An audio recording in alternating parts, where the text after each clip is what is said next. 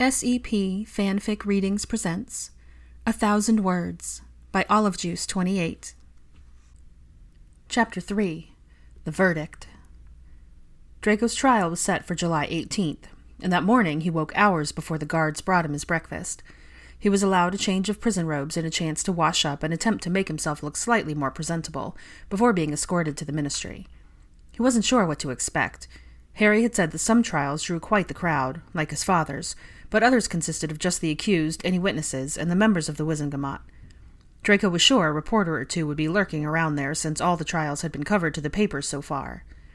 He tried to ignore the brick forming in the pit of his stomach as he entered the room. He was led to a chair in the center of the floor, and as soon as he sat down, chains wound around his wrists and ankles. He glanced about quickly, but only members of the Wizengamot were present, and he started to get nervous. Harry said he would be there. Minister Shacklebolt took his place, and Draco's heart began to pound. Where was Potter? As the minister called the proceedings to order, Draco heard the door at the back of the courtroom open. Turning slightly, he saw not only Harry, but Ron and Hermione sliding into seats in the front row. Harry caught his eye and nodded his head encouragingly. Confusion filled Draco's mind. Why were the other two here? Were they there to provide moral support for Potter? Were they there in hopes that he would get what he deserved? His cheeks burned with humiliation and anger. He was not going to let them see him weak or defeated. If he was sentenced to 50 years, he would accept it with his head held high, and they could kiss his— "Court will now come to order." Minister Shacklebolt's deep voice echoed around the chamber, causing Draco to jump in his seat a little. Today we will hear the case against Draco Lucius Malfoy, who has been charged with attempted murder, endangering the lives of fellow students, torturing multiple victims, and being in league with Voldemort. We will begin by hearing from several witnesses. The minister gestured towards Harry, but Draco couldn't get past the phrase, several witnesses. Surely the other two weren't testifying on his behalf. Harry sat on the witness stand and addressed the court. He had discussed the basics of what he planned to say with Draco during several of his visits, but either Draco had forgotten the finer points, or Harry had been exceptionally vague. To hear him tell it, Draco was an innocent kid forced into serving the Dark Lord, brainwashed by his father, and driven by fear for his own life and that of his mother. Harry told of the day he walked in on Draco in the boys' bathroom. Draco remembered that day, and the duel that took place that left him permanently scarred, but Potter focused on the fact that Draco had been crying, and clearly distraught over the task before him. He also described the night at the top of the astronomy tower, when Draco had held a defenseless Dumbledore at wand point, but had lowered his wand and made no move to actually cast any sort of curse. Finally, Harry talked about the day that he and his friends were brought to Malfoy Manor, and how Draco had refused to identify them to his aunt, which would have resulted in immediate death for all three of them. He did a masterful job of painting Draco as a sympathetic figure, a young, impressionable boy who was surrounded by the wrong people and forced into a life he didn't choose. When he finished speaking, a member of the Wizengamot asked one final question. "Do you believe Mr. Malfoy should receive further time in Azkaban for his crimes?" Without missing a beat, Harry firmly replied, "No." The minister dismissed him, and as Harry stepped down from the stand, Draco could barely meet his eyes as his cheeks burned again, but this time in shame. He didn't deserve Potter's support, and now he owed him so much more than a blasted thank-you note. Before he could even begin to consider this, however, Ron was called to the stand. Ron's testimony was shorter than Harry's, and slightly less passionate, but focused mainly on the night at Malfoy Manor, since that was the only event previously mentioned that he was present for. He did add, though, that when Draco was sent down to the dungeon to get Griphook for questioning, that he didn't try anything to make things worse for them. Ron said he knew Draco was terrified, and he didn't blame him for the things that happened. He also stated that he had observed a gradual decline in Draco's physical being during their 6th year, that he thought Draco looked exhausted and overwhelmed, with dark circles under his eyes and a grayish tint to his skin. "Malfoy was a lot less of a prat that year," stated Ron. "I suppose because he was so overwhelmed with what Voldemort wanted him to do. He was missing classes and falling behind in his work, and constantly seemed to be stressed." A different member of the Wizengamot asked Ron the same final question that he had asked of Harry. "No," said Ron. "I'm pretty sure everything that's happened, with the couple of months he's already been there, have been bad enough." After that statement, Ron was dismissed, and as he stepped down, he glanced at Draco with his brows furrowed and gave a small shrug. Draco's discomfort was steadily increasing. It had been bad enough to envision Harry defending him, only to then be sent back to Azkaban, but to have Ron, who he never liked and the feeling was completely mutual, speak on his behalf was a tremendously humbling experience. The members of the Wizengamot quietly discussed the testimony they had just heard as Shacklebolt shuffled papers on his podium. The court would like to call Miss Hermione Granger to the witness stand. If it were possible to feel any worse, for the brick in his stomach to grow any larger, then Draco did. What in Merlin's name could Granger say that would help him? Of the 3 members of their little gang, she was the one he had always been the worst to. The prejudice he had been raised with had allowed absolutely no room for any kind of understanding or tolerance, and he had gone out of his way to prove to her that she was worthless. His heart started racing as he considered the fact that her experience at Malfoy Manor could be enough to dismantle anything Potter or Weasley just said. She had been tortured and cruciated on his drawing room floor, while he stood by and did nothing. There's no way she could put a positive spin on that. Hermione took her seat, and Draco noticed she looked worn out. She was missing her usual confidence, and there was a slight slump to her shoulders. She looked reluctant to be there, and he felt pretty sure he could imagine why. "Miss Granger," a female member of the court spoke up, "you wish to speak on behalf of Mr. Malfoy?" "Yes," she answered, looking down at her hands in her lap. "Correct me if I'm wrong, Miss Granger, but weren't you tortured by the use of Cruciatus Curse in his home?"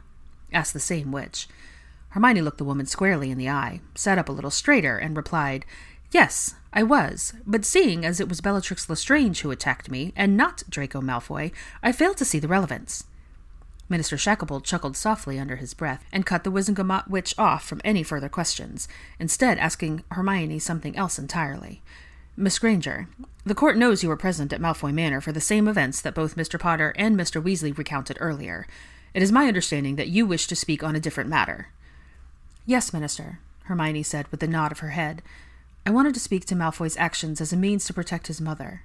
If anyone understands the lengths a son or daughter might go to in order to protect their parents, it's me." Draco was confused.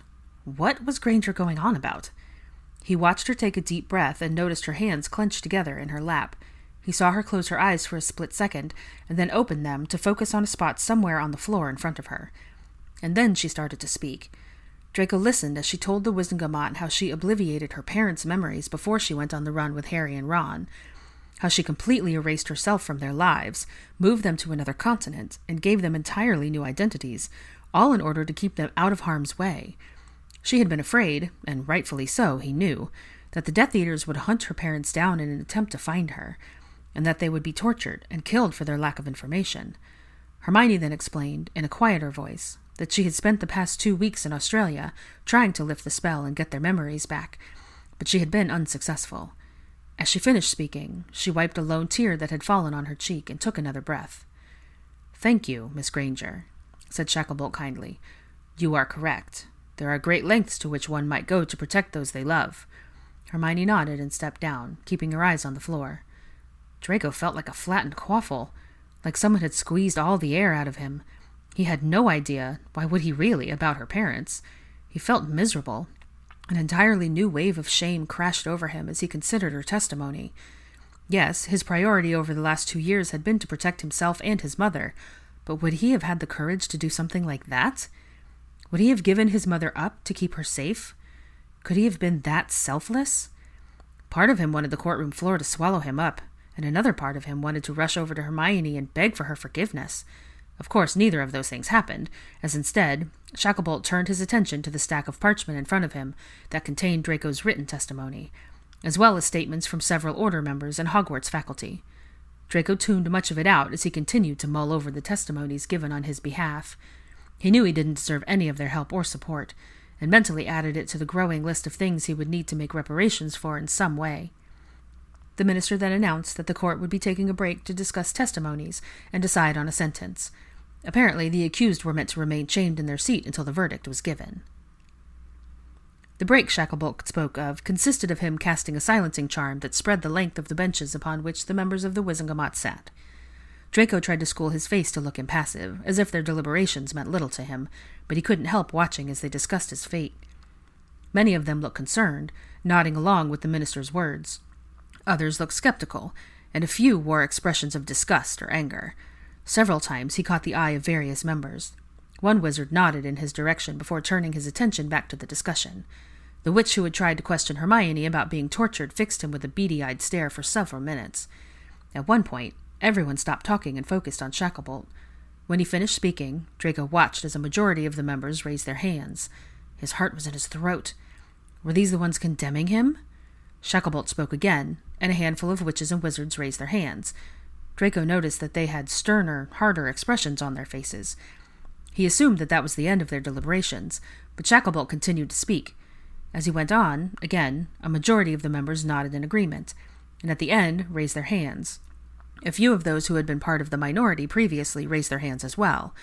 Only 4 wizards and 1 witch refrained this time, all of them looking gravely disapproving, but resigned to the outcome. Glancing over his shoulder, Draco saw the Golden Trio still sitting in the same spot, talking quietly together. Harry looked up and caught his eye, and raised his eyebrows in a maybe we're in luck sort of gesture. Draco nodded once and turned back to the front as the minister waved his wand, removing the spell and prepared to conclude the trial. Ladies and gentlemen, esteemed members of the Wizengamot, a verdict has been reached in the case of Draco Lucius Malfoy. Draco went cold. His mouth drier than a desert, his heart pounding in his ears to the point he was afraid he wouldn't be able to hear the verdict properly. It is the belief of the majority of this court that Mr. Malfoy should not be held fully responsible for his actions while under the command of Voldemort. The tasks he was given were not optional, and he undertook them solely to preserve his own life and that of his mother. He did not murder Albus Dumbledore, nor did he turn Mr. Potter, Mr. Weasley, or Miss Granger over to the Death Eaters. Draco was pretty sure all of the blood had left his face at this point, and his hand started shaking. Was the minister really giving evidence of his innocence? While Mr. Malfoy has undoubtedly made some questionable decisions of his own, it is in the opinion of the court that none of his actions are worthy of further time in Azkaban. Due to his age and lack of consent to his situation, Mr. Malfoy will be sentenced to 3 years probation. This period of time will be a combination of house arrest, community service, and the completion of his 8th year at Hogwarts School of Witchcraft and Wizardry. He will be appointed a ministry-approved liaison who will meet with him regularly and will accompany him any time he needs to leave Malfoy Manor. His wand will remain in ministry custody for the duration of the summer holiday. At this point, Shacklebolt looked directly into Draco's wide eyes. Mr. Malfoy, this court is giving you a second chance. Use it to do something positive with your life, something for the greater good. Draco nodded and croaked out, Yes, sir. I will. The minister smiled kindly. I'm sure you will. I expect great things from you, Draco. With a wave of his wand, the restraints on Draco's wrist and ankles went slack, and the buzz of quiet conversation filled the courtroom. Draco continued to sit, dumbstruck, in his seat. He was free. He was going home. His throat felt tight and his hands were still shaking. He didn't know how long he'd sat there, and when he noticed a pair of trainers shuffle into view. Looking up, he saw Harry standing there, hands in his pockets, and a wide grin on his face. "Didn't I say you'd be next?" he asked. "Yeah," said Draco. I can't tell you." He heaved a big sigh. "Thank you, Potter. I know that's not anywhere near enough, but—" Harry cut him off with a wave of his hand. "You're welcome. It's over. Let's get out of here, yeah?" Draco allowed himself a genuine smile for the first time in what felt like years. His heart, though still pounding, felt much lighter, and he stood and held his hand out to his former rival. Harry looked mildly surprised, but grasped it in a firm shake and gestured to the doors.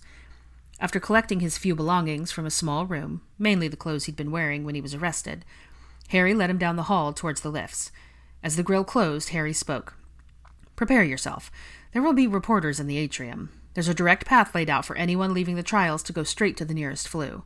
The first day of trials was a total disaster, with reporters bombarding Aurors, witnesses, released prisoners, everyone. Even with this designated path, it's still intense." Draco tried to look calm and unbothered by his information. "Right," he said coolly. The lift stopped, and as the grille started to slide open, he heard the crowd before he saw them. Flashbulbs were immediately going off, and unknown voices were calling his name and Harry's. Harry turned to glance at him. 14 steps, Malfoy. Let's go." Draco wanted to scoff at the silly statement, but as soon as he took one step out of the lift, he was completely overwhelmed. Reporters and interested parties were pressing in as close as they could before the magical barrier stopped them. He could see the pathway, edged by a faintly glowing yellow line, directing him to the nearest flue. 14 steps, Harry had said, so Draco started counting, letting his voice in his head drown out the craziness around him. 1, 2, 3. "Mr. Malfoy, how do you feel? Do you think you deserve this freedom? Does your mother know you've been freed?" 6, 7. Mr. Potter, why did you feel the need to defend a Death Eater? Do you believe Mr. Malfoy has truly seen the error of his ways? 9, 10. Where are Mr. Weasley and Miss Granger? How do you think Lucius Malfoy will react to the release of his son? Almost there. Is it true that you will be going back to Hogwarts, Mr. Malfoy? Ignoring the slew of questions that was shouted at them as they made their way to the fireplace, they did not even pause as they reached the hearth, both of them staring straight ahead. Draco was determined not to let any emotion cross his face, not to give them a single thing to focus on or to pick apart in the articles he knew would be written before the day was over. He hadn't even thought to ask why Harry was stepping into the green flames with him, and was slow to comprehend that they both stepped out into the foyer of Malfoy Manor. Immediately he was pulled into a choking embrace by someone sobbing his name. "Draco, I can't believe you're home!" Narcissa cried, shaking harder than she even had been earlier. "Yes, Mother, I'm home," he said quietly, returning her embrace. When she finally released him, to Draco's amazement, Narcissa pulled his escort into an equally exuberant hug, exclaiming, "You did it again, Harry!" Wait, since when did his mother call Potter Harry? "Well, I do try to keep my word, Narcissa," said Harry, releasing her with a grin. What? They were on a first-name basis now? Draco was starting to feel concerned that he had been led into a parallel universe. This was too much. "So, I guess this is as good a time as any to let you know that I'm your ministry-appointed liaison, Malfoy," said Harry with a small smirk. "I asked to be your mother's after her trial, in the hopes that she could give me some information that might help with yours. Kingsley agreed to let me take you on as well, since I already have to come here every week to comply with the terms of her probation." Draco's head was spinning. He was home. His mother was home. Harry had managed to pull this off for both of them, and now was going to be a constant part of his life for the foreseeable future. He wanted to cry with relief and laugh at the irony of it all. Instead, he settled for nodding at Harry and giving his mother another hug. "I'll let you get settled and rested," said Harry. "I'll be back in 2 days to discuss the details of your probation and answer any questions you might have. Your flue was connected to the Ministry atrium just to get you home. From now on, it will only be connected to the flue in the Auror's office. If you ever need to reach me, you can place a flue call, and the receptionist will alert me. If I'm not there, she can take a message. You are allowed to send owls, but all correspondence from anyone formerly connected with Voldemort is still being searched and reviewed, which means it takes about twice as long for letters to be received. You're not actually allowed to leave your house unless I'm with you." He shrugged apologetically as he said the last part. Draco nodded, and for the second time that day, extended his hand out to Harry, who took it immediately and gave it a firm shake. "I'm glad it worked out, Malfoy," said Harry. Draco could tell he meant it. The tightness in his throat was back, so he simply clapped his other hand on Harry's shoulder and nodded again. With that, Harry stepped back into the fireplace and was gone in a swirl of green flames.